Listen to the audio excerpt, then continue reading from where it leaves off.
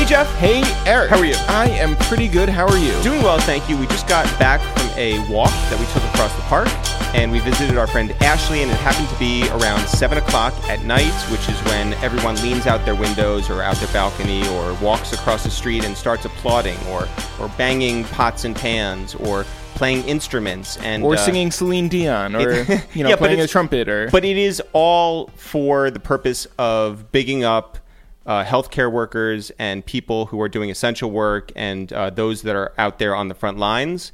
In addition to, I think there is this idea where it's like, hey, I'm a human. I'm locked inside, most of the day, every day.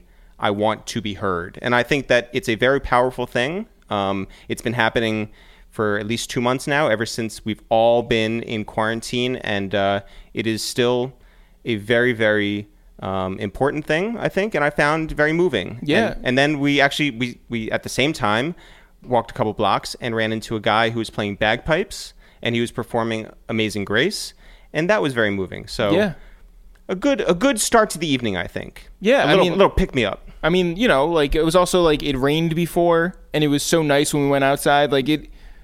If there's a metaphor there, hopefully somebody can find it. That's right. Let us know in the comments. Yeah.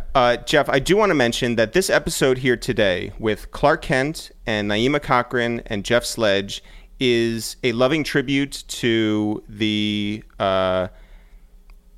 incomparable and unforgettable music executive, artist, culture shifter, mover and shaker and creator, Andre Harrell, who, maybe you know him, maybe you don't. I think this episode is important for all of the things you're going to hear about him being a friend, about him being a visionary, and I think being a very important person to so many people. And he really, not only created this new era of what hip-hop and what R&B and what soul could be, but for youth in America, and particularly Black youth in America, he showed you a different kind of success and a different way forward. And I think this episode is really important because we got to learn a lot. This is not, somebody who we were best friends with or even ever met in life. No, the one time that I was even in the same room as him, I think, was I went to Heavy D's funeral, and I saw him speak, and he said, of Heavy, who he, whose career was really in his hands. Yeah. He said that Heavy, when he was dancing, he didn't know how big he was. He moved like he didn't know how big he was. And if there's any metaphor to come from that for Andre Harrell, I think that his impact is so much bigger than who he is, who he was. And, I think that even though his most forward-facing stuff was before our time, I think that his impact has been just felt forever since and will go on forever more. So. Beautifully spoken. Rest in peace to Andre Harrell, and we're sending our love and thoughts to anybody and everybody who is affected by this, and I think that is a large group of us. Yeah. So look forward to a great episode ahead of you, and I just want to say too, shout out to everybody who is a Patreon member at patreon.com/itsthereal. That is a way for you guys out there to be involved in what we're doing in here. And I think when I say that, it's not just this episode today. It's not just the 40-something episodes before this. It's also a string of quality material that we've put out for 13 years. It's proof of what we have done and what we will do in the future. And if you want to be a part of that, the best way forward is to go to patreon.com/itsthereal and make a donation that goes over every month, whether it's $2 or $3 a month, or even $5 or $10 or even more. If you feel like this is something you want to invest in, if you think that we're something you want to invest in, that is the place to go. Yeah, I just think that we have a fucking dope platform, and I think that if you want to support that, that'd be great. That would be. We would not complain. I refuse to complain if you... There's so much to complain about. Yeah. That's not one of them. No. So here's what we're going to do. We're going to get into this episode. Again, this one is dedicated to the life and memory of Andre Harrell. Long live Andre Harrell, the music he created, and the culture that he loved. Jeff, let's get on the phone now with Clark Kent. Yes, sir. Yes, sir. Yes, sir. The one and only, God's favorite DJ, Clark Kent. Boy. What up?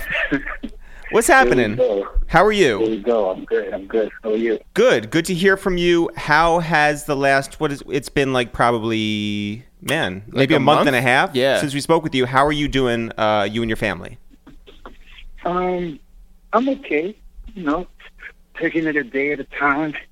You know, it's a little weird, like, ever so often you hear about somebody else, us losing someone else, and then it makes you pray harder that, you know, the people that are close to you or in your family that you don't lose them. But then that's kind of selfish to not be praying for everyone. But, you know, in those moments, you know what I mean? Like, you find out somebody passed, and then you, like, pray for your family, and, like, instead of praying for everybody all the time. Everybody's in my thoughts. I really wish there was a switch that you could turn and nobody would be passing away.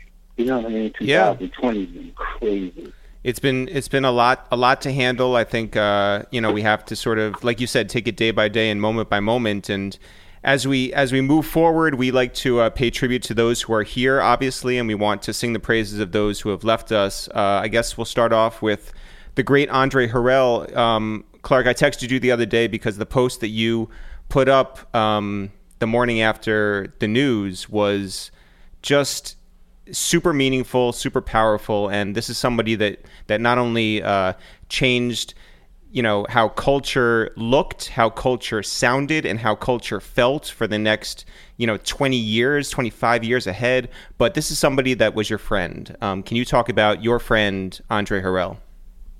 Yeah.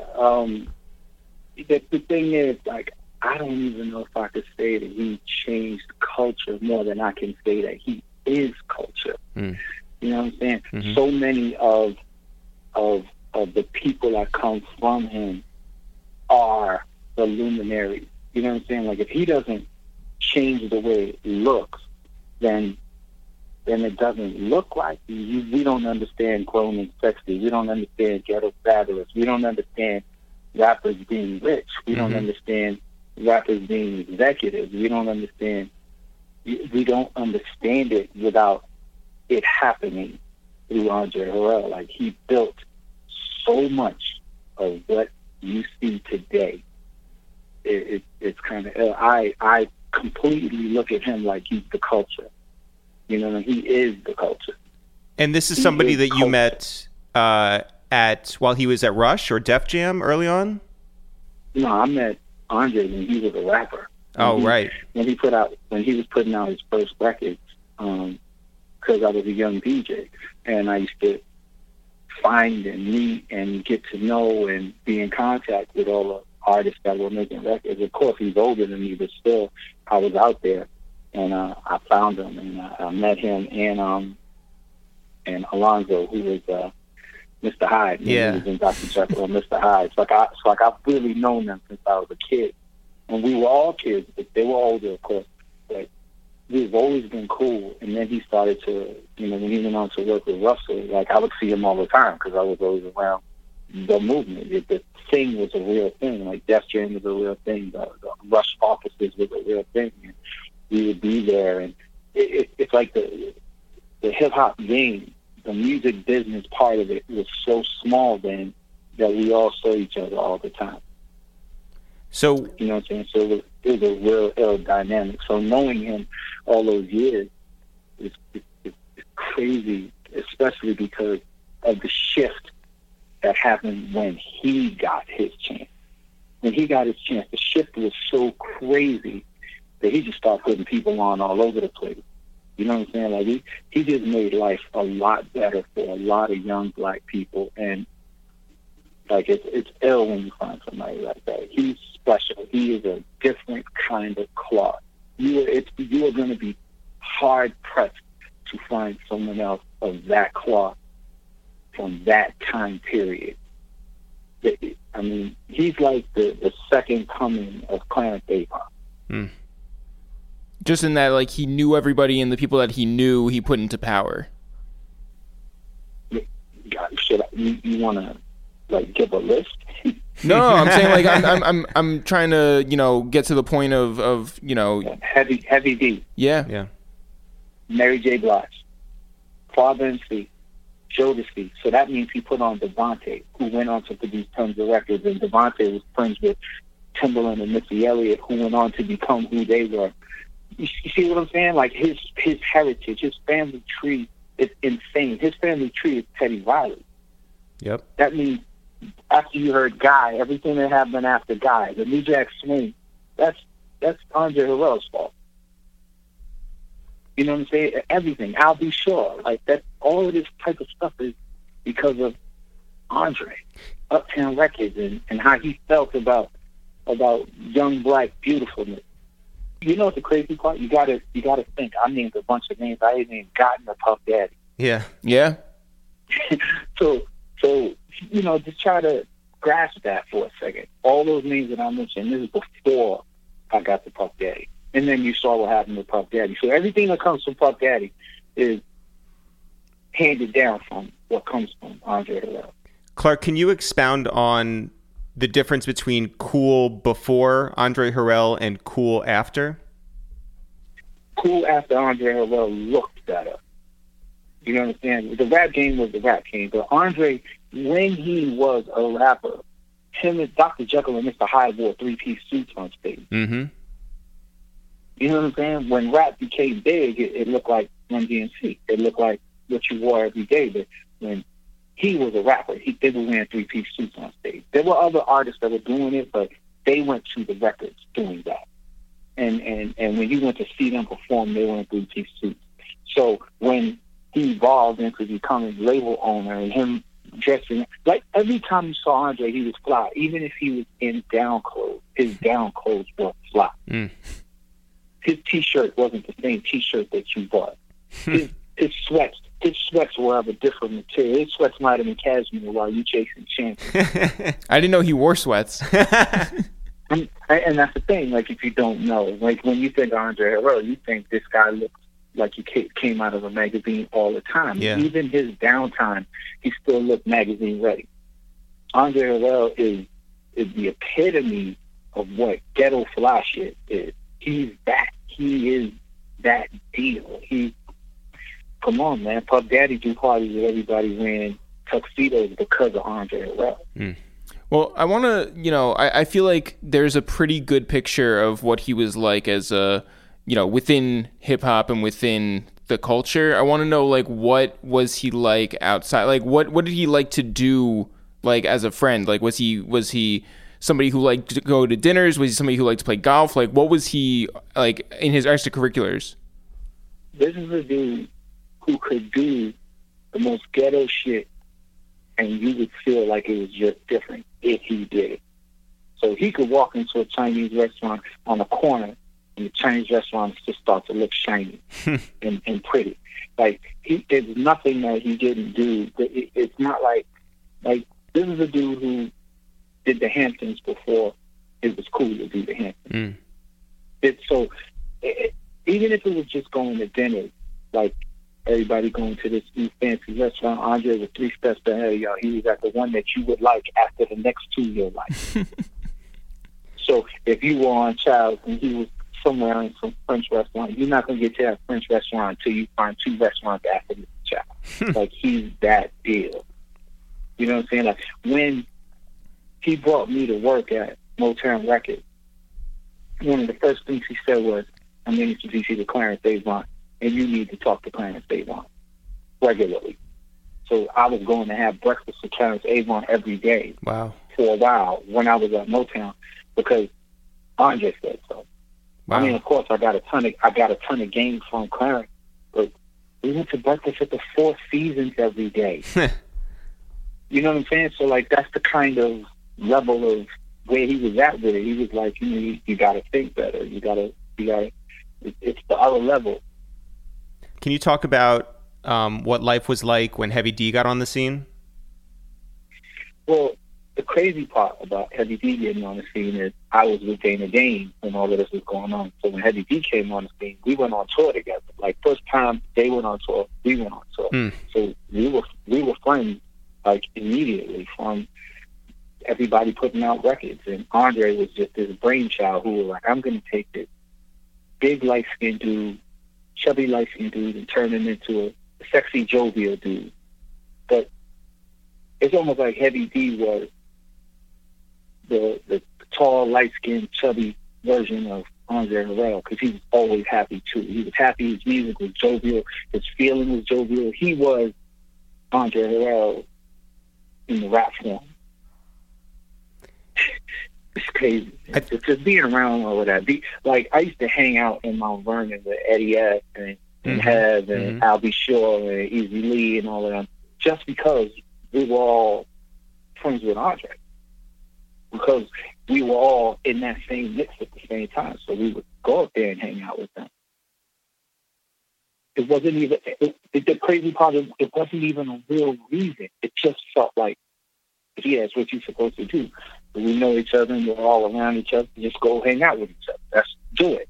And Andre promoted that. Everyone says that Andre never had anything but a smile on his face, always had a great attitude. Have you ever seen him pressed? I've seen him unhappy. I've seen him mad. And I've never seen him not smile right through it. I've seen him, like, maybe, hint to something in an angry way, and I've seen him smile right through it. I don't know, man. He was a totally different animal. I remember after I brought Jay-Z, I was like, yo, you got to sign Jay-Z. You got to sign my boy. My boy's the shit you got to sign. He was like, yeah, nah. Right? Jay-Z. Yo, listen, understand me. I'm his vice president at the company, and he's saying no to me about this, right? So I'm like, okay, cool.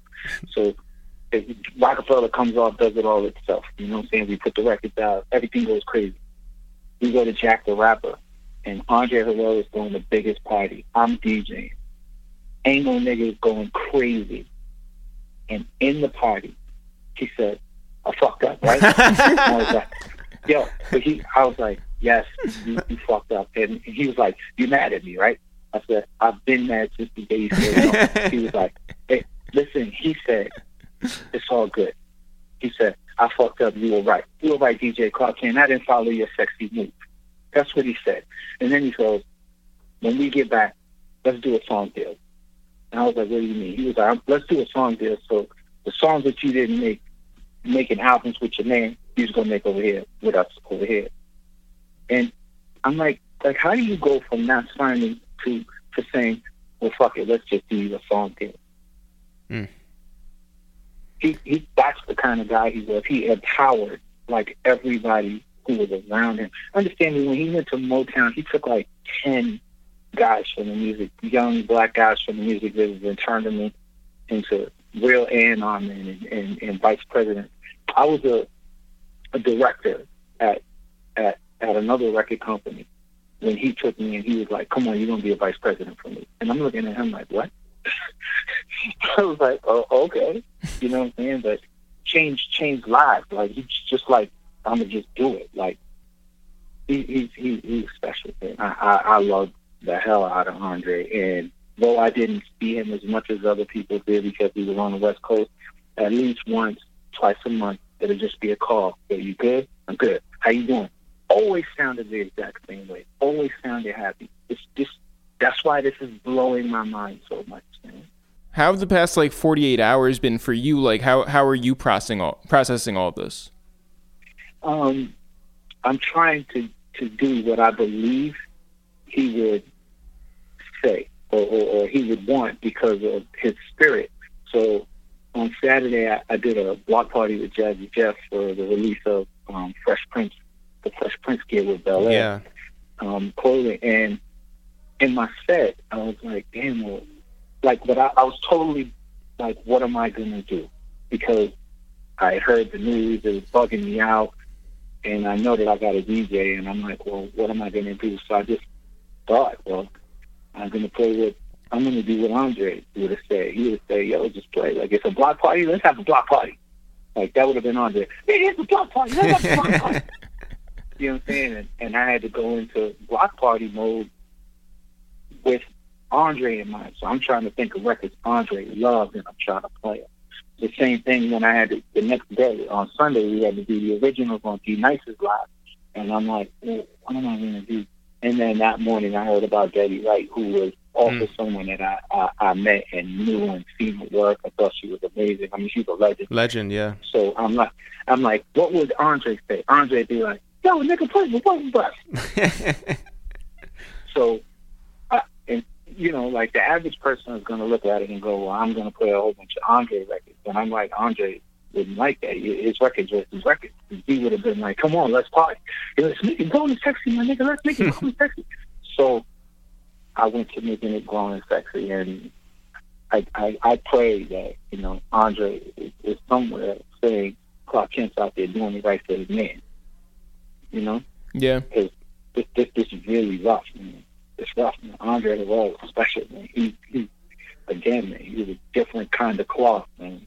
Clark, at the inception of Uptown Records, what's the one piece of vinyl that you got, you know, passed off from an Uptown rep or Andre himself, that you knew that when you got into a party, you put that and you dropped that needle and the place would just explode?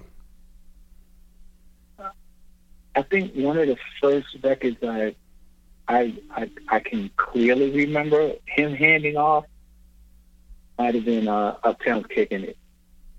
And I knew in the clubs that we were playing, oh yeah, that was gonna ring off. And it rang off. You know, Uptown's Kicking It. This is before anybody made an album. Andre had Uptown's Kicking It. And with Vanessa Sinquist, Woody Rock, a whole bunch of other artists on the Heavy D and Boy. It was that deal. You know what I'm saying? But it rang off. I knew it would ring off. But it's funny because I knew Andre, he had an idea, man. His idea was going to be young black opulence and things being fabulous and people getting money and not like getting money in a ghetto way, but get money in an enterprising way, and feel good about it. Make sure that when you get money, it looks right. Make sure that don't just get money and buy a big chain. Make sure that suit looks right. So that means you can't buy a big chain if a big chain looks stupid on a pretty suit. You know what I'm saying? Like it was so much method to it. I think there's so much pain these days when on top of losing a loved one, which is that you can't be around your family and your friends to grieve with others. We found that every day people are losing people and are not able to say goodbye to them in person. If and sort of one step removed from that is how you celebrate a person. And can you imagine, Clark, if we were outside right now, what that would be like, playing records to, in tribute and celebration of Andre Harrell? Honestly,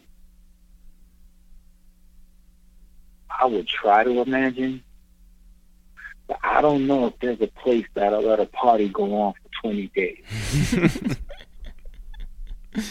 If it was to celebrate Andre Harrell, it would be a non-stop 20-day party, just because of the amount of happy that he exuded. For 6 hours, couldn't make it right. And you would need someplace where you would be able to rotate people in and out. So it'd have to be a stadium. They'd have to know, okay, you get 4 hours and then you out of here because the line is going to be crazy. It's not fair to compare the two. They're two different men. They've gone their own careers. Certainly, they've worked together and they have history together. But is it fair to say that when you looked at Puff and the way that he wore his sunglasses, or the way that he, dressed up and had, the jacket just fall just right, is it fair to say that without Andre Harrell, you don't get Sean Puffy Combs? Well, you don't get Puff Daddy. You don't get a proper Jay-Z. You don't get a ton of us. You know what I'm saying? I'm from his class. You know what I'm saying? So I was around when he was starting. So it's like I almost don't count. You know what I'm saying? Like I was around the Russell Simmons and all that, and I was in the game But I'm talking about the guys that got in the game after Andre. You wouldn't have seen him. You wouldn't have seen him. The game wouldn't have been wide open like that because he opened the doors for young Black America to look right in the music business. You know what I'm saying? So the record deals that got given away wouldn't have been the same. Those label situations, they wouldn't have been the same. If Andre Harrell doesn't crack that I'll Be Sure, that Mary J. Blige, that Heavy D, that Father and Free, and make you unafraid of hip hop. If he doesn't do that, you know what I'm saying? Yeah, Russ is doing what he's doing, but he's doing it the hardcore way. Andre's like, hold up, man. You know we like to get dressed up. You know we like to be fabulous. Do you remember the Cotton Club? Like Andre's mind was like that. So he made it so we could be fly and show everybody that we fly. And show everybody that we fly and we rap and make hard records and like, yeah, be clear. We are fly. We really, really fly. That's Andre Harrell. Well, thank God for Andre Harrell, and God bless the memory of Andre Harrell and the work of Andre Harrell. Before we let you go, Clark, there's a couple more things we want to talk about. Obviously, everyone has crowded around the television every Sunday night, obsessed with The Last Dance, the Michael Jordan documentary. Number one, have you been enjoying it? Number two, have you found out anything maybe you weren't aware of before, or seen anything you weren't aware of before? And three, if you have any good Mike stories you want to share. I guess the average answer for this is going to be what it is, you know, because there's a lot that you might speak to a lot of people who weren't actually paying good attention when Michael Jordan was happening. Like, I'm only a few years younger than Michael Jordan, so I was paying attention. When he came to the league, I was very wide awake going, oh, this shit is about to be crazy. Like, I watched Magic and Bird. I watched Isaiah Thompson. You know what I'm saying? I watched Bernard King. Mm-hmm. I'm a Knicks fan since the early '70s. I watched our championship from the '70s, the one from the '70s. Mm-hmm. I watched that. Mm-hmm. I know we won one in the '60s, but you know I wasn't too much aware of that. But the one in the '70s, I was like 7, 8 years old. Yeah. I saw it. Yeah. I saw it. I watched it. You know what I'm saying? I was cognizant of what was happening. So when new players came, I was paying attention. I loved sports since I was a little kid, and I was allowed to watch TV, to watch what we had as New York sports. So I'm a Reggie Jackson fan. I'm a heavy Yankee fan, a heavy Knicks fan. You know what I'm saying? A heavy Giants fan, super heavy Giants. So when Michael Jordan comes, I'm like, oh shit, what is this? And you know, when he first gets here, you're like, this guy, he's gonna be like Dr. J, and then it just becomes something else. It's like, oh no, he's not like Dr. J. He's like Dr. J with a little bit of magic and a little bit of this and a little bit of that and a little bit of, wait a minute, he's even more than that, because he just kept being crazier and crazier and crazier. And so like when you hear him, and the people are talking about his attitude towards the way he approached the game. Like, I don't have to hear that to know that that's what happened. I don't have to hear that. I don't have to hear that he beat up on his players or he was tough to his players on the team to know. Yeah, I understand. Like that. There's nothing that you have to know. If you want to be a champion on that level and you're the leader of a team, you're going to be rough to your teammates, especially if they're not playing up to what you need them to play up to. Because as soon as they started playing up to what you need to, there's 3 championships in a row. As soon as he leaves, no championships. As soon as he comes back, 3 more. Like, it's him. He's that deal. There's never been a player that makes that serious of a difference when he goes and comes. Every time he went to the finals, he won. It wasn't like, I'm going to go visit the finals. I might lose this year. No, I get to the finals, I'm winning. And I'm not going 7 games. I'm winning. We got to get up out of here. I got to go on vacation. Yeah, I keep thinking about like how different everything would be if Barkley had won against him. You know, if he only wins the 2 the first time around. You know, like it because he was able to persevere and get that 3rd one. Yeah, because Magic and Larry didn't do 3 in a row. And then he comes back And he is just like, well, I can't just get one. Or I can get none. I have to get one. And if I get one, I have to get two. If I get two, I have to get three. Yeah. So like, Well, it's a whole mentality that I just like do not have. he's special. The other part is I don't look at the what ifs, because if that was the case, we'd have way too many conversations about what if this person did that or that person did this. Like, you go, we don't leave it right there, man. When he went to the finals, he was going to win. If he gets to the finals, he's going to win. And your mentality, knowing that he's coming to play you in the playoffs, is already like, he's probably going to win. Imagine that, walking into a situation going, he's probably going to win, but we still got to play. Well, but Jay-Z has that sort of aura too, right? Where it's just like, oh, this guy is the best for a reason. Well, Hov is the Jordan of the game. Yeah. So you should expect it. Hov looked at rap like, yeah, I don't want to do that shit because I'm so far ahead of these dudes. I'd have to get in the game, slow down for them to get it, and then keep moving from the slowdown point. Like, he looked at rappers like, y'all want to be like me. Like, imagine that. Imagine being the guy who's looking at a rapper in an elevator going, this guy wants to be like me. This is hilarious. Before we let you go, Clark, a couple weeks ago, there was this big uproar on Twitter, especially, where people were claiming that they first found out about Air Force Ones, or that Air Force Ones finally became cool when Nelly put out a song called Air Force Ones. Clark? The floor is yours. You want me to comment on that? Clark, we love you. It's always a pleasure to talk. Wait. Yeah. Was that a serious conversation?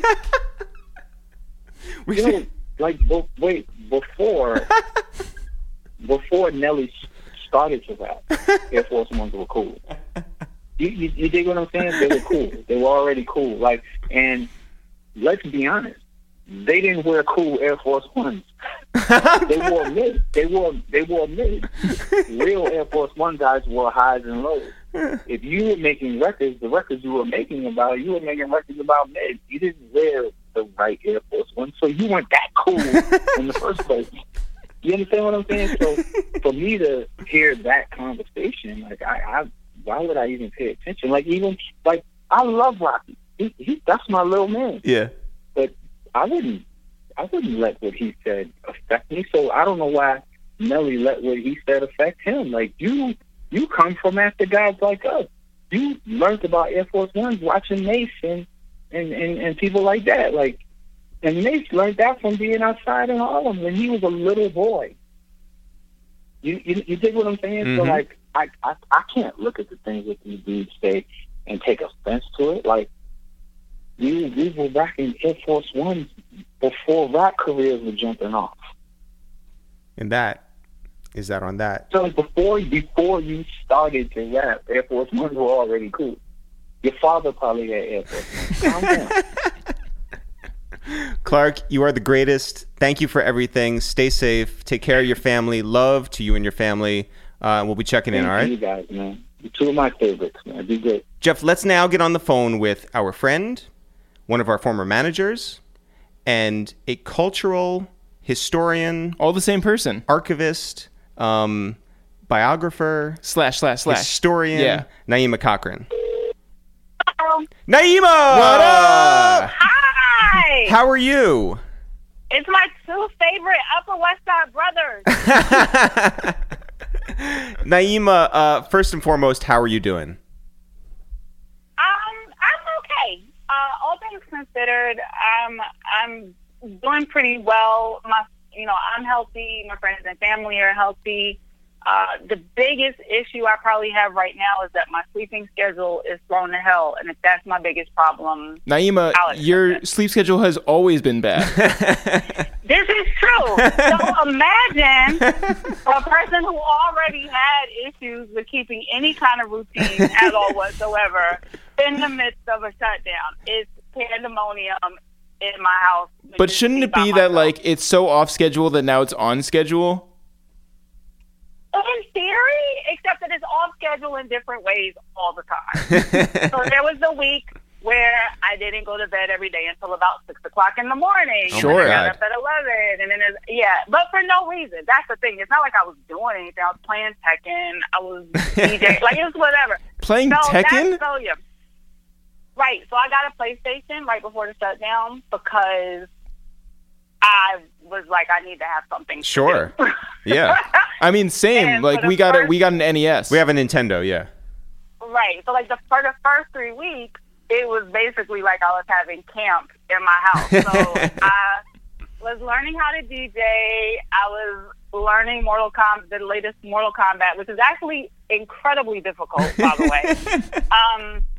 And then once people realized that we were going to be in this kind of indefinitely, work started picking back up. But yeah, for the first few weeks, it was a lot of cooking, eating, and just playing with stuff. So, Naima, does this feel now that we're 2 months into it like it is the new normal? Not yet. But it's moving closer towards that every day, especially in entertainment as the live streaming entertainment is picking up, and brands and corporations are starting to figure out how to do it. And, you know, I knew we were in a state of normalcy once TV shows were embracing and adjusting to remote programming. Saturday Night Live or Parks and Rec. Yeah, like not just the dailies, but the weekly shows. Mm-hmm. What is it? All Rise, the court drama that did their entire season finale remotely. The fact that reality shows are doing their reunion shows remotely. Mm-hmm. So, you know, this is now becoming a thing, right? Production teams are adjusting. They're learning they're learning best practices. Brands are now trying to figure out how they're going to tap into the IG Live. So in the entertainment space, at least, there is a normalcy coming out of this, but there's still no real way to pivot from festival season and tour season in a real way. Yeah. So it remains to be seen what comes of that. I saw something, and I don't put, any sort of credence in this, but I did see that there's one artist who is like going to have his concert essentially at a drive-in, so people can sit in their cars to watch this person perform. That doesn't seem fun. Which sounds terrible. Yeah. It sounds terrible. I do see a lot more people talking about our drive-in options again. The problem with the drive-in situation is that there aren't a lot of drive-ins left in the country. That's A. Yeah. The ones that did exist have long since been torn down. B, you would have to find, if you wanted to create new ones, you would have to find the real estate to allow for like a certain amount of cars and, the technology. I don't know how long that would take. Maybe it is the return of the drive-in. Who knows? But I still don't know if that works for a live experience, right? Like, even though we can get some of the same energy and sense of, community as fans watching something on IG Live remotely in different ways, and we're learning that it still isn't the same experience as being in a seat, being able to get up, having a crowd around you, really hearing the sound wash over you, etc. Like, there's just really no way to duplicate that except that. Yeah. Well, that being said, people are going on Fortnite to watch Travis Scott, and apparently that's like wildly successful. Or at least an image of Travis Scott. Yeah, I mean, like, it's not actually Travis Scott. It's not even live. I don't understand anything. Naima, this is a time now where I think a lot of people are trying to figure out their standing, whether it's with their company, whether it's with their career, whether it's just like how to move forward on a day-by-day basis. We're no strangers to pivoting. You're no stranger to pivoting. How do you feel now in this time of sort of unrest as someone who has, done a lot? At your core, you have skills, and those skills can translate to many different things, and you are not essentially like stuck in a corner. Right. Well, I'll be honest. I knew early on because most of the money that I earn comes in one way or another from things that require people being able to assemble, right? So I knew early on that my year financially was probably going to be a wash, and I just accepted that as what it is. And to you guys' point, my thought was like, okay, what skills do I pivot to? What is it going to look like? What do I need to adjust for to be ready for the rest of the year and possibly the first half of next year, right? Mm-hmm. So for me, that meant leaning more on my writing, which I'm thankful to have as an outlet, and it's actually ironically provided a lot more opportunities for me to use my voice and for me to write for people. I've done a couple of guest lectures for classes. I've done more podcasts, appearances or features, guest spots, whatever you call it. But now I'm considering, do I, as my own Naima brand, which I'm sure you guys can relate to, as my own Naima brand, most of what I do usually is in support of other artists, talent, companies, etc. Do I want to move more to the forefront and create more of my own content? Right. Like, do I want to move more to a video platform space? Do I want to hop on IG Live and do something? The only thing that's prevented me so far is just the amount of work that goes into it. Feels very daunting, right? Like, it seems very simple to outside viewers, but you guys know, like, you have to edit and you have to plan and you have to, do all these different things to get quality content out. So that's my thought really coming out of this is, okay, does this mean that I need to pivot more to stuff that's within my own control? Because, basically the entire entertainment industry, gig industry, tour industry, live industry, all of this is, hospitality industry, it's all in flux. Yeah. So it's kind of been like, okay, what's within my control that doesn't change regardless of the circumstances? Absolutely. And I think that's something we're all going to be trying to figure out for. Well, and I think, talking about your writing, you said the other night you were up at 3 a.m. So this all goes, into everything we've spoken about already, which is you were up. You found out the news, obviously, about the passing of Andre Harrell. You emailed Billboard and you said, I would like to be the one to really write the piece on this, to sort of look at the bigger perspective, not just the guy who gave Sean Puffy Combs a chance, right? I want to talk about legacy in terms of fashion, in terms of being black in America, in terms of the bigger picture. And I think that Jeff and I really, really appreciated that. I think that we've seen so many people across the timeline appreciate that. Can you just talk about what Ghetto Fabulous means to you? Can you talk about what Andre's and Uptown's music legacy is? And can you talk about what he has done for generation after generation in terms of being black in America? Sure. So yeah, I got a call. I got 2 calls about Andre shortly before Be Nice. I think Derek broke the news publicly when he announced it in his live. And I had already gotten a couple of calls and I was waiting to find some confirmation on the timeline, but it was already maybe like 11:30 midnight. So as I was watching the news break and people react, I, like you guys said, I hit my editor at Billboard, like I need to be the person to write this, because I knew that what many, I'm not going to say all, but what many mainstream outlets were going to report was about Andre founding Uptown, about Puffy, about Mary, about Jodeci. And Dre's legacy is way broader than that. And the first thing I should say is that I am indirectly a product of Dre because I started at Bad Boy. Right. And I started at Bad Boy when Dre was president at Bad Boy for a little while. And like half the executives at Bad Boy were former Uptown staff. Puffy's inner circle has always contained a lot of people who he started with at Uptown, which I don't think people really realize. So I saw firsthand, and I've seen over the years firsthand, like how Dre interacts with not just artists but with execs. Like you guys said, if you looked at the timeline from Friday night even to now, there were so many stories about how he was magnanimous with his wisdom, with his resources, how he saw people, how he took time, how he, gave gems. Andre had all kinds of quotes like, don't get whack juice on you, don't catch a brick. He coined Ghetto Fabulous, which I'll get into in a second. and there were all kinds of Dre-isms, right? But also he was like all that preserve the sexy shit and everything that we all give Puff credit for. That started with Dre. That was Dre's thing. Dre was the lifestyle guy, and and he was in this game from the very beginning. Started at Rush, was best friends with Russell.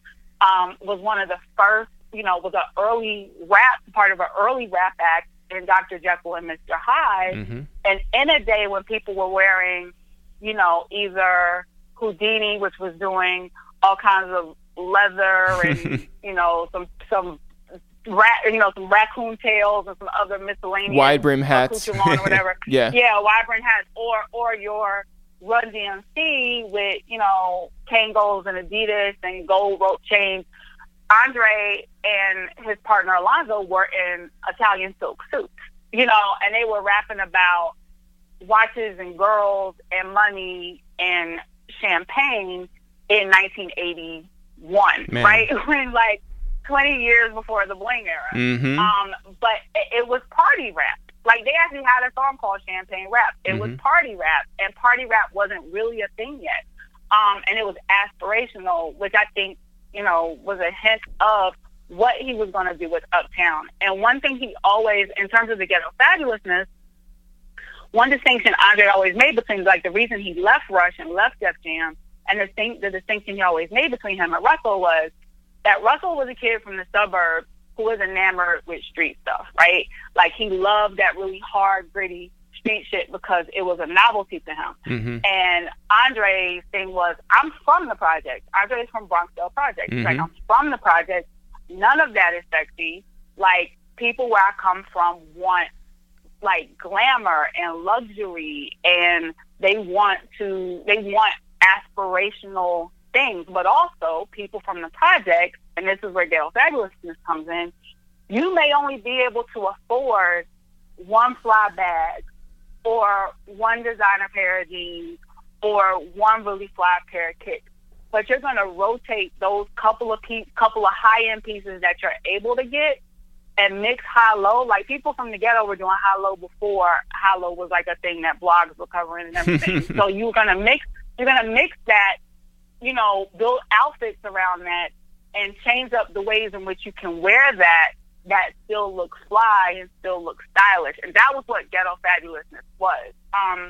Even though Andre patterned, in a large part, his own career in Uptown after Motown, what Motown did was take blackness and polish up the shiniest parts of it, right? Make it very clean and neat. Everybody stand up straight, everybody articulate, all of that, and make it very palatable for a white audience. Berry Gordy very much wanted white listeners because that's how you got pop hits. Yes, it was a black label, but it was a blackness that was packaged for mainstream consumption. Andre was like, I'm not going to just give you full street that you are going to find novelty in, nor am I going to take the street all the way out so that it feels more accessible to you. I'm going to show you high Negro style, ghetto glamour, black flyness that has the edge and has the cool, and I'm going to show you how these two things can go together. And that was something that no other music company or entertainment company was doing at that point. So he started that movement of, being from the street but still fly, being able, not having to assimilate in order to be considered like upper echelon, and he did it right at a moment when the black upper middle class was growing, right at a moment when hip hop was starting to make more money and become a larger business. So as young black people were getting money, it's like Uptown was really like the label of young black wealth. To do that is one thing. To do that in the face of, I'm sure, a lot of white executives who did not understand what was going on and did not want to give him the leverage to do what he wanted. And I think you would see that later in his career too. But let's talk about like Uptown. To do that and succeed on such a level, I think is just the biggest compliment to him and the way that he can remain himself and build other people up. Yeah, indeed. And actually, as he was leaving Uptown to move into Motown and actually take, Barry's former slot as chairman of Motown, he did, he was remorseful a little bit that he didn't have a better situation. So, for example, he started Uptown, I want to say maybe right before LaFace was formed, and obviously way before, Bad Boy was formed. But there was some speculation, like, had he gone to Clive, right? Clive was letting giving these labels a lot more latitude to do what they do because Clive had a better understanding, possibly, of black music, or at least knew enough to know he needed to turn the black music over to the people who knew what they were doing. Yeah. Whereas Andre felt hamstrings. He actually said, he was like, I would have loved to get Mary. I sold 3 million with Jodeci. I sold X million with Mary. I would have loved to get them to a 6 million point like Tony Braxton. I would have loved, like, Mary and Jodeci were stars by their sophomore album, but neither of them became full-blown, like, really big stars until they moved to MCA proper. So, and that was one of the things that really bothered him was black executives were good to spot the talent and grow the talent, but once the talent really popped, the white executives took it over. Right. And the black executives were basically put back out in the field to find some more talent and repeat the process all over again. So he did feel that MCA never really got what he was trying to do, even though they claimed to, and that they never really gave him whether it be funding or latitude or autonomy or control that he really needed to build the label up, to build his artists up as big as he thought they could be. It was wonderful that he had all these platinum selling acts across the label, but he always felt that they could have been even bigger. Like, he would have loved to have created a TLC, a Tony Braxton, etc., the way that LA and Face were able to. Do you think that Heavy D was maybe his most underrated success when you think back about his whole career? 100%. Yeah. 100%. Heavy D is the most underrated everything in hip hop at all times. In hip hop, in music, anything. If the question is Heavy D, yes, he's the most underrated, whatever. Because for a couple of reasons. The first reason being that Andre built Uptown around Heavy. Dre wanted to sign Heavy. Russell was like, he's fat, nobody's gonna get it. Dre was like, nah, the girls are gonna dig him. He's charismatic. He's lovable. He's got style. He's got flair. He can move. He can move. He's like on his feet. And that was like the catalyst for him to form his own thing because he saw what Heavy could be. And not only did he build the label around Hev, but Hev was a consistent platinum artist for a large amount of his career. B is credited as one of the first hip hop artists because it was friendly party rap, right? Accessible, danceable, fun rap. He was one of the first artists to kind of really break all the way into the mainstream. Even though he never had a pop hit, white people knew who Heavy D was. Like he was pop friendly. But isn't that automatically Michael make Jackson? that makes him a pop? Well, yeah, I mean with the collaboration with Michael Jackson, right? So he was tapped. Like Heavy did collaborations with Janet and Michael. He was on All Right and he was on Jam. He was one of the first. Heavy D and the Boys were one of the first acts to be in Sprite's Obey Your Thirst campaign. Yep. I think he might have been the first. It was either him or Kid and Play first, but they were both the first. And he's the voice behind the In Living Color theme song. Like Hev was. And he went to Hollywood. And he went to Hollywood. Like Hev, I think that Hev still had a much bigger acting career ahead of him. Had he not passed so that suddenly and untimely. But yeah, and he was actually a good actor, right? And when Dre created Uptown Entertainment, the TV and film vehicle, he actually did have a sitcom in development with Hev as the centerpiece that never made it all the way to screen. So I think he had intentions on doing more for Hev and putting Hev in the center more. The other thing about Heavy, though, is that Heavy was immensely talented in a way I don't think people know. So Andre didn't discover Puff. Hev brought Puff to Uptown. Hev brought Al B. Sure to Uptown. Hev brought Pete Rock was Heavy's cousin. You know what I mean? So yeah. Heavy brought Eddie up to Uptown. Heavy was the one who, along with another, like Heavy heard Jodeci sing with another executive. That one executive was about to tell them no. Heavy took them into Andre, like, you need to listen to them. By the time Andre left, Hev was EVP of the company. Heavy took the helm. Yeah. You know? And Soul For Real was his act, and Soul For Real was the first Motown pop #1. Hev was incredibly talented, incredibly, like, versatile, just really smart. And so he was such a more essential figure to Uptown's legacy and to hip-hop origins, period, and hip-hop soul's origins, period, than I think people really gave him credit for ever. And so, yeah, I do think that people underestimate how important Heavy is to Andre's story and to Uptown's story. People always make it about Puff and Jodeci and Mary, and there's so many other figures in this cast.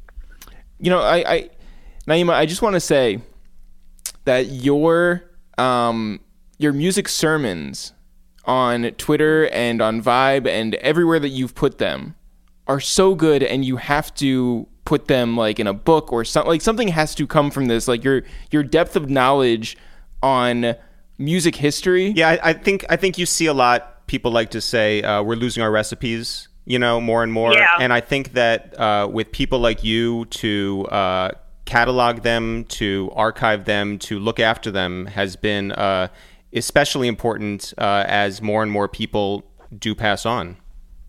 Yeah, thank you guys for that, first of all. I will say that since we've been in shutdown, I finally have decided, you know, what my first book is going to be. People have been pushing me to do one for a minute, and I couldn't figure out what to focus on to start, and I finally have. So I'm working on a proposal now. But I'm going to take it back to Combat Jack, who was my first boss in the industry, Reggie Osei. Music Sermon was already well underway, and you guys, I think, both know this. Like, it started completely by accident. You guys actually knew me at the time that I started it. It really came out of a place of me of the business not being fun for me anymore, and wanting to. It started from a place of nostalgia, just wanting to remember things that were more celebratory, things that were more uplifting, just a happier times that music recalled for me, whether it was the music I grew up with or it was music that I worked on or that I was around for early in the game. There's different eras of the business. And then I realized that there was also room for education because there were so many figures that were undersung, if not unsung altogether, or where over time their depth and breadth of contribution had kind of been forgotten, like an Andre, or even like a Babyface. Face was, I think, the third music sermon I ever did once it became a thing. And so I was so happy to see like the Teddy and Babyface battle, like the number of people that wanted to watch them and bear witness to that. That made me really happy.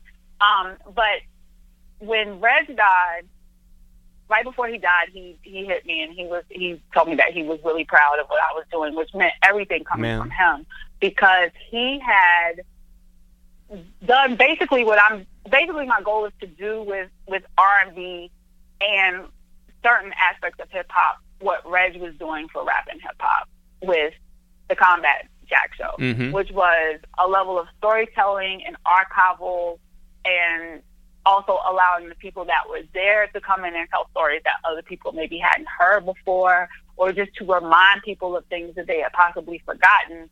Because the great and terrible thing about the digital age is that there's so much information for you to find, but also everything is so immediate. Like, our attention spans are so short that you can really already forget about how massive something that happened in 1999 was. You know? So I felt like I owed it to him, in a sense, to his legacy, you know, as I was seeing people talk about what he meant to them and what his platform and his work meant to them, and thinking for myself about, like, what do I want my work to be for, right? Like, the thing about being in the entertainment industry that's tricky is that very few people actually retire from this shit. Like, either you get fired or unfortunately, you die early because you worked yourself to death, or something else happens, or you're just not hot anymore. And it's not a long game for a lot of people, and you have to have an exit plan. And that was kind of my thing, was like, what is my end game in working in music and entertainment? What is my end game as a creative? What impact do I want to have when all is said and done? So even though this started as something to feed my own soul, when I realized that there was more here that I could give to other people, and that it was actually creating a community of people on Twitter that had like interests and like memories that they could share with each other and talk about, I realized that I wanted to pour more into that. So I never intended for it to lead to me becoming, an actual music journalist, culture critic, all of those things, but it's definitely something that's always been in my spirit. And it just does make me really happy to keep voices, to keep like names and voices and stories lifted that otherwise might not be. Absolutely. Yeah. Well, Naima, before you get out of here, or before we let you go, rather, I wanted to ask you, John Legend is rumored to be the next Versus against Alicia Keys. Yes. And I wanted to know what you think the outcome will be, as someone who completely unbiased. No, Yeah. I saw that. I actually need to text Jay about that, because I saw that and I was like, it makes sense, the battle of the dueling pianists, right? Right. Jay is if John sticks to his early albums, the Get Lifted era, Mm-hmm. he can knock this out the park. Yeah. Easy. But that would be my strategy. So Jay, even if John's not listening, I'm actually gonna text him and tell him this. So if he sticks to the Get Lifted and the Once Again era, and then touches on the hits later, the Green Light, All of Me. Mm. See, but he could also bring out like the Rick Ross features. Like he could do like, yeah, that's the other thing. Yeah, he has deep, like John has deep features. He has crazy deep features. And if he really wanted to, it might almost be cheating, but if he really wants to fuck people up, he could hit Alicia with her own song, because John is singing the ooh-oohs on You Don't Know My Name. Wow. So here we go. it could be like a Jill Erica moment where Erica's like, I'm gonna play this song, and then Jill's like, well, I'll play it too. So they could do that. John is playing keys on Everything Is Everything. John's on, Celebration by Kanye. Oh yeah. John's on a couple of joints from Kingdom Come for Jay. So like, if he really wanted to fuck people up, he could do that if he wants to go. Yeah, but the other thing is that like, I also worry that it's going to be like the softest gloved like battle, like even outside of like Erica and Jill. Like it's just like it's going to be a compliment off. Like John is so nice, Alicia is so nice. Yeah. Yeah, they gotta bring a little bit of fun and snark, and John can get snarky when he wants to. He can definitely do it. Chrissy helped sharpen those skills in him. Yeah. He can get snarky when he wants to. Alicia has to be game for it. I don't know if Alicia is ever comfortable moving out of the love and light space. Right. Also, Alicia will have Sledge helping coach, right? Who is the best? Yeah. So I do think actually that John and Alicia could be a good thing, because one of the comments I saw after Jill and Erica was like, it's great that we have the women now, but why do we have to segment it? Mm-hmm. Right. So I think that it would be dope to have two peers and very similar types of artists go head to head, who like that's a man and a woman, instead of it being the men against the men and the women against the women. But yes, I think it could be interesting and fun if each of them stick with their jam. All right. And their early work, because that's really the trick to this Versus thing. Like, there's hits and then there's hits. People don't necessarily want your chart hits. We want the jam. We want the stuff that makes us move and that really resonates. Wait, you weren't there for Lil Jon Turned Down for what? Yo, if I could tell you, if y'all knew how mad I was when John played fucking Turned Down, listen, because everybody was waiting for Bia Bia. Everybody. Like, one of my friends on Twitter was like, when he plays Bia Bia, I'm calling one of these kids downstairs to catch an elbow. That's right. I was like ready to stand on my couch. I was trying to figure out what was safe to throw. Naima was going to stay up all night, not because she was waiting for this, but because she just doesn't sleep anymore. So, you know. Yeah, I mean, I was like, I was ready to run around the living room, do something, and he played Turn Down for what? Yo, I went crazy. I was like, yo, this is my jam. This is the song I've been waiting for. Naima. Talk about not reading the room, Jonathan. Please, Louise. Naima, your voice has always been important. It's never been more important than it is now. We look forward to everything that comes out of this, especially your book proposal and hopefully the book down the line. We love you. Take care of yourself. Stay safe, and we'll be checking in, all right?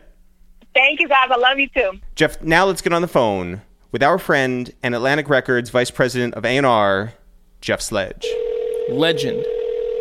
Jeff! What up? What's happening? Yeah. Jeff, good to hear your voice in these crazy times. in these social distancing streets. Yo, listen, it has been, man, it's 2 months, maybe more than 2 months. It's wild that we've gotten to this place. How are you doing, first and foremost?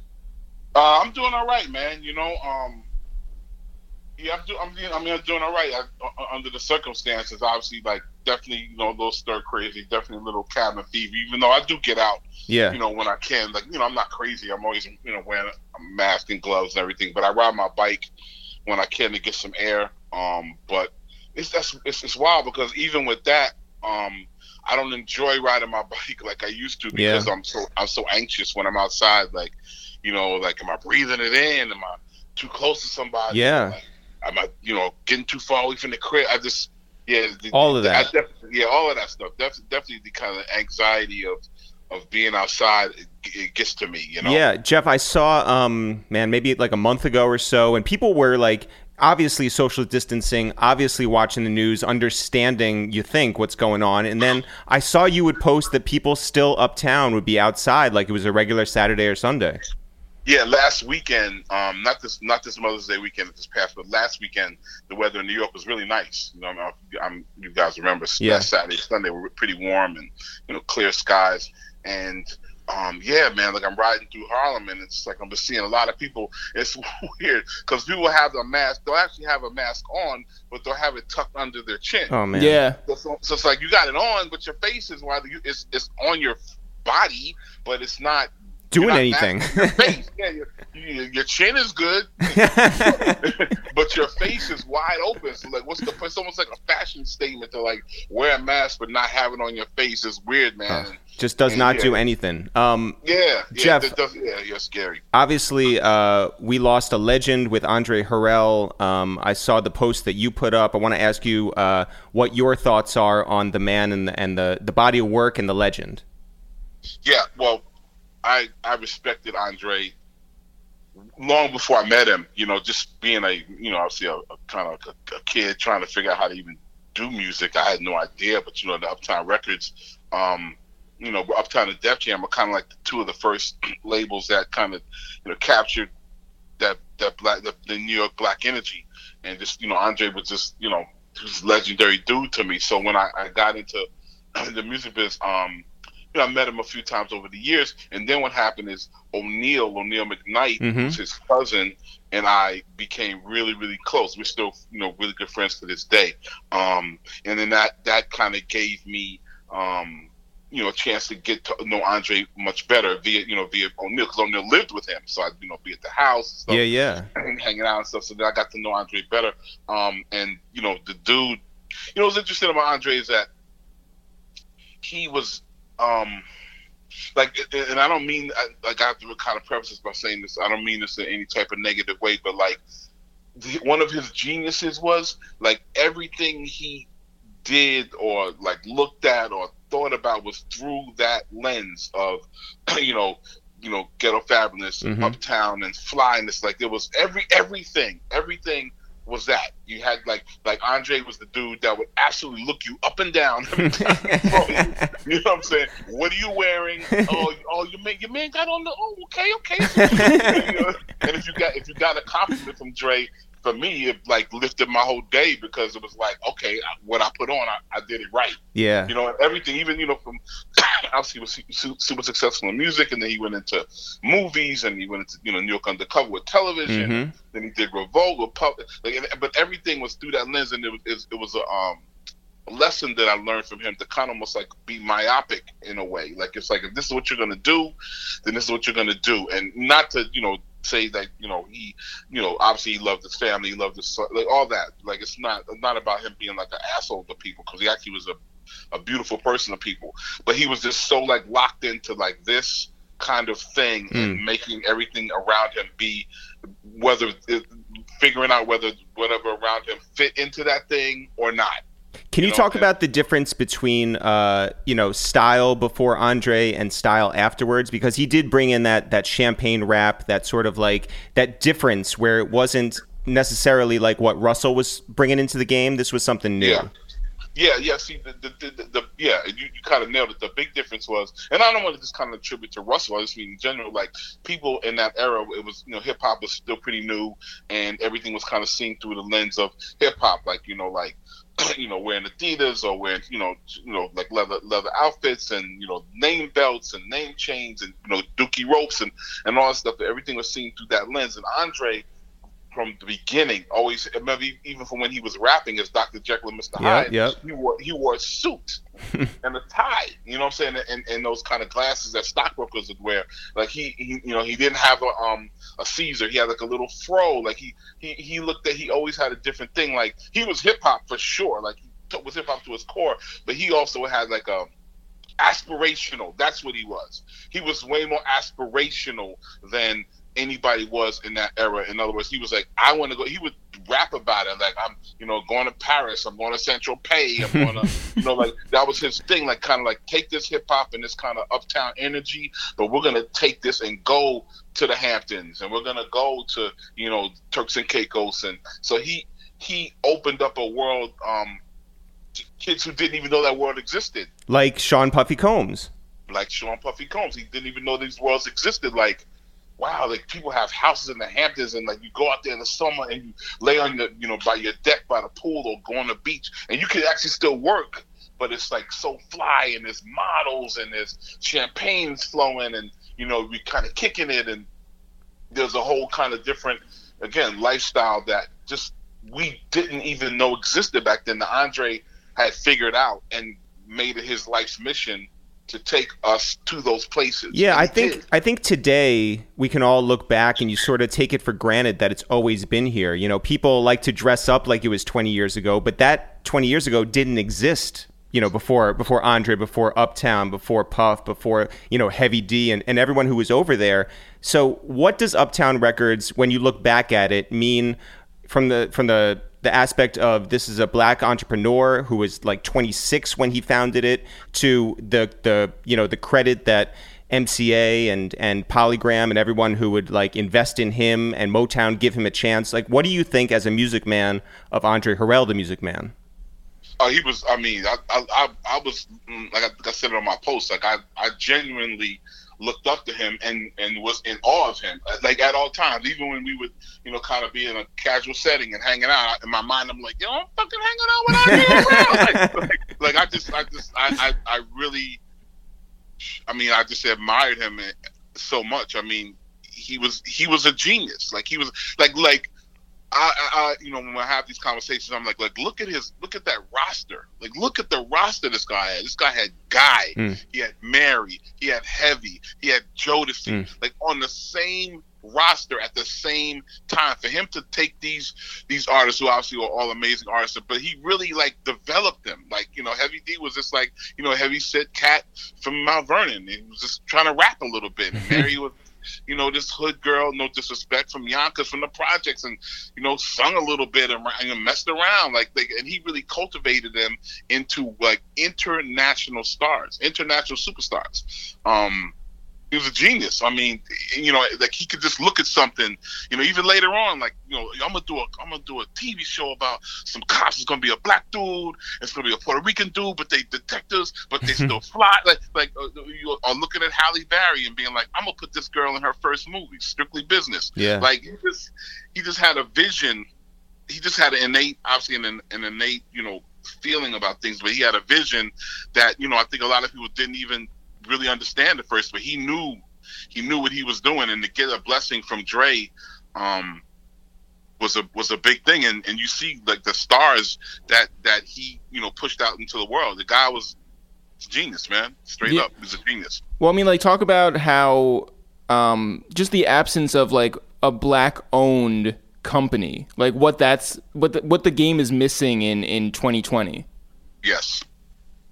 Well, I got a lot of thoughts about this. I mean, I think that a lot of this stuff, the lack of black-owned companies was, I hate to be like conspiracy Sledge, but I think a lot of it was by design.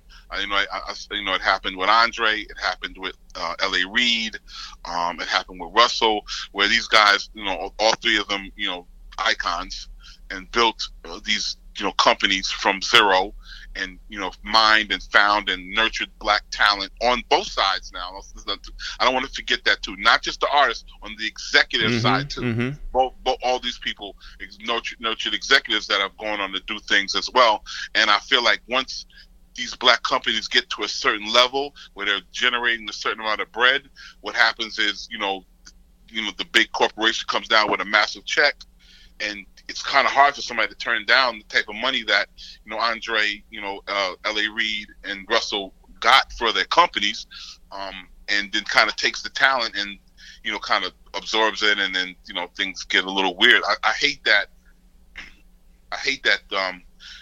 Again, Dre got a chance to run Motown Records, which is when he left, Uptown, and Motown obviously is a huge legacy company, and they paid him a ton of money and gave him all type of autonomy and allowed him to hire people. So again, I'm not dogging Dre for doing it, but I hate that constantly happens, because, if he would have kept Motown, like, what would it be today? If L.A. Reid would have kept LaFace, like, all the artists in Atlanta probably would have been assigned to him. Yeah, they all would have been there. Future, all these guys would have been. They would have been assigned to L.A. So I hate that that happens, and I hate that there's not many black companies that are still kind of doing what Andre and Russell and L.A. and Jermaine. Yeah, what they did. They're so important to the culture. And it's the same kind of play over and over again. I hate it. Yeah. On one black-owned company that I think we all love and respect is Rockefeller Records. But before there was Rockefeller Records, another post that you made on Instagram recently was your sort of... you said that it was meant to be that Rockefeller Records would happen, but... DJ Clark Kent did bring Dame and Jay-Z to you, and he did. And there was a thought that maybe you guys would do something with Rockefeller and Jive together that wasn't meant to be. Yeah, I mean, I told the story on Instagram. I've been doing these A&R stories, which are great, by the way. They're so great. Thank you. And it just kind of popped in my head to do it. It's totally organic. It's no kind of, people keep asking me, like, what are you gonna do? And I'm like, I don't know, bro. I'm just kind of doing it. It's just flowing out of me, and let's see where it goes. But yeah, that particular story was Clark, who I've known since I started in the music business. Told me that he had his boy from Brooklyn, Jay-Z, who's the best rapper in the world, and I need to meet him. And we did this meeting. And again, like I said in the story, Jay rhymed differently then, but back then he was still rhyming very quickly, and the kind of quick style. He hadn't molded his style into what it's obviously become now. And I told him that he kind of reminded me of Tretch, because Tretch rap like that, and that definitely was like, well, this meeting's about over. Their face was kind of like, this motherfucker here. And obviously, I didn't stop their flow. They went on to do great things, and like I said in the thing, what I learned from that meeting, and I've never done that ever since, is like, I didn't really ask them what their plan was. I just listened to the music. And if I'd have talked to Jay and Dame and and Clark about, because Biggs wasn't in the meeting. I don't know if he was involved with them yet. But he wouldn't have talked anyway. Yeah, exactly. Biggs would have just been in the corner anyway. But if I would have talked to them about what the plan was, like how they were gonna kind of do this street movement and make Rockefeller this thing and kill the clubs, and they had like a old Benz and they had wrapped it with Rockefeller logo and they would park in front of the club and play Jay's music. Like if I'd have heard all that stuff, I think I would have looked at it differently. And then, like I said in the story, then over the years I would see them all the time. I mean, the music business was based in New York, so I'd run into them, and then would always be love. Like me and Jay would talk on the phone.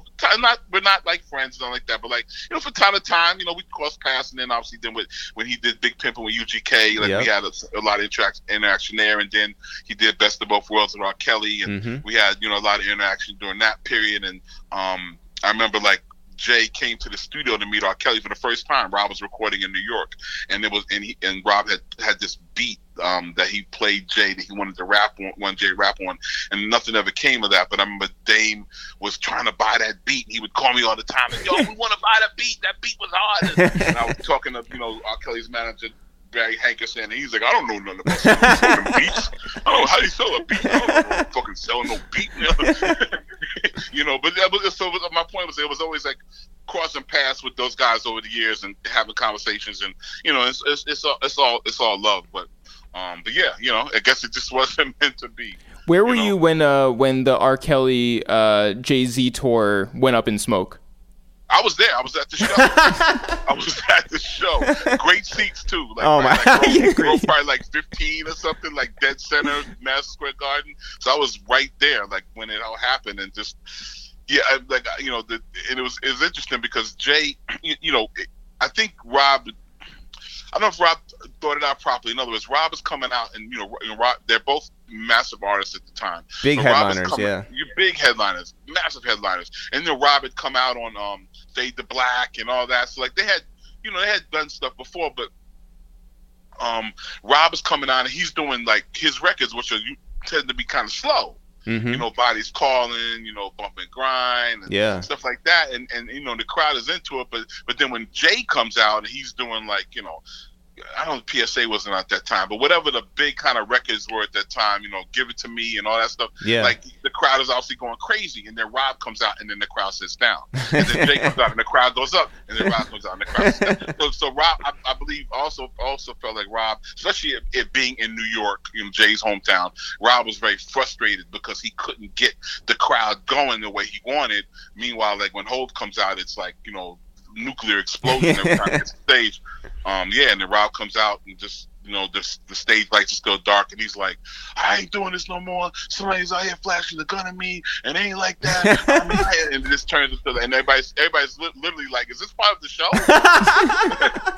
Like, nobody could believe it. They're like, wait, this must be part of the show. This is gonna be crazy. And then, like 10, 15 minutes, like 10 minutes or so, like there's nobody on stage.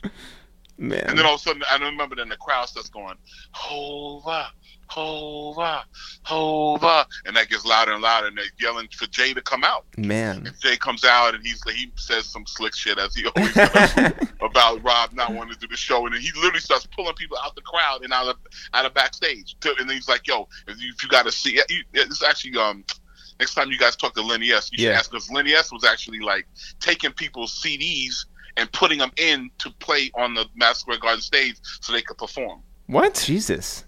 Yeah. People like, yo, give me your or your DAT tape or your show tape or whatever. And Lenny would like load it up, and then they would come out and they would do 2 or 3 songs. T.I. came out. Yep. Usher came out. Yeah. Lenny was the guy like doing it. That's so good. It's insane. It was an insane night, bro. It was an insane night. Jeff, it's sort of impossible to predict, all the trends moving forward, but hey, that's the business that you're in, right? So I figured that we would ask you this.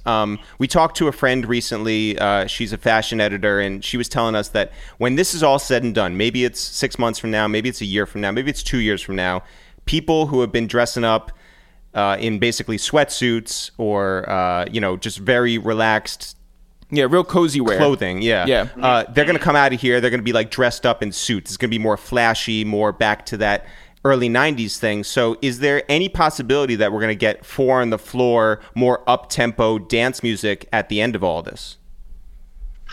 Yes, I think that happens in throughout history. That has happened after, way back after, like, World War II, like, rock and roll was invented. You know what I'm saying? And it was obviously, that was a very, like, energetic music. Rest in peace to Little Richard, by the way. Yeah, totally. Rest in peace to the architect, Little Richard. And then in the 70s, when it was like the gas prices were through the roof, and it was I don't know if it was, I guess it was a recession at that point, and it was just dark, and people were coming home from Vietnam, and drug issues and all that shit. We got disco and like a lot of funk music. So the music the pendulum does tend to swing up when the country comes out of a dark period. So I do think we're going to get more up-tempo, dancey, fun music. And you're seeing it now, even like with the TikToks that are happening. Which are all fun. Every single one. That's my point. Which are all fun. You had the Ty Dolla $ign Wiz record. Yep. I have me and Missy have we did the cool off challenge. Yep.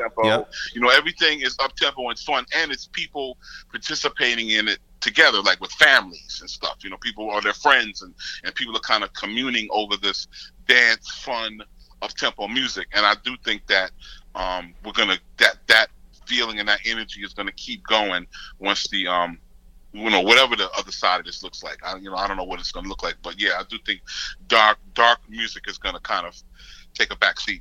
Well, I mean, like, how does that inform what acts you're looking at moving forward? Or does it? I mean, like, is that just sort of like a mood that will come and go, and the acts can do what fits the mood? But like, when you search for music right now, like, what are you looking for? I haven't really changed what I'm looking for, because I've always kind of looked for things that are, unique and different, and have an element of fun, or I don't know if humor is the right term, but I guess a little lightness underneath to them, even if they're, Hot Styles, maybe? Yeah, Hot Styles, Stanky Leg. Yeah. So that hasn't really changed. I think what's gonna happen, which is a good thing, is, again, because of all the TikTok stuff and everybody and the kids on TikTok are just, the creativity is stunning. Actually, it's literally stunning to me sometimes when I see some of the things that they do. I think that this is allowing them, obviously, a bigger platform, because people are paying more attention to that, and that bigger platform is going to give them more confidence to not feel like they have to fit in.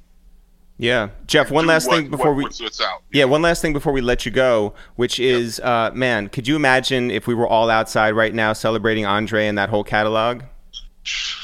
My God, I just talked to a buddy of mine about that recently, because it's sad, obviously, that he can't get a proper homegoing rather, because of rules and stuff. And it's, to me, sad that we can't go to a party or a brunch or a cookout or whatever and play like the Uptown catalog and be amongst each other and dancing and having a good time to Guy or Heavy D or Mary or whoever. Yeah, it is. I mean, I think we'll still get to do it, but yeah, I mean, and that's something and Dre would have just loved that. Yeah, well, everybody partying to his music would have been like the best shit ever for him. Absolutely. Well, Jeff, while we're here, we'd like to celebrate everyone. We salute you. We thank you. We love you, Jeff. Take care of yourself up there, and we'll be talking soon, all right? Love you guys, too. 914. There we go. Shout out to Jeff Sledge. Shout out to Naima Cochrane. And shout out to the one and only DJ Clark Kent. Jeff, are we back tomorrow? We are back every day forever. As always, guys. Now for real, for real. Sure. We'll see you guys tomorrow.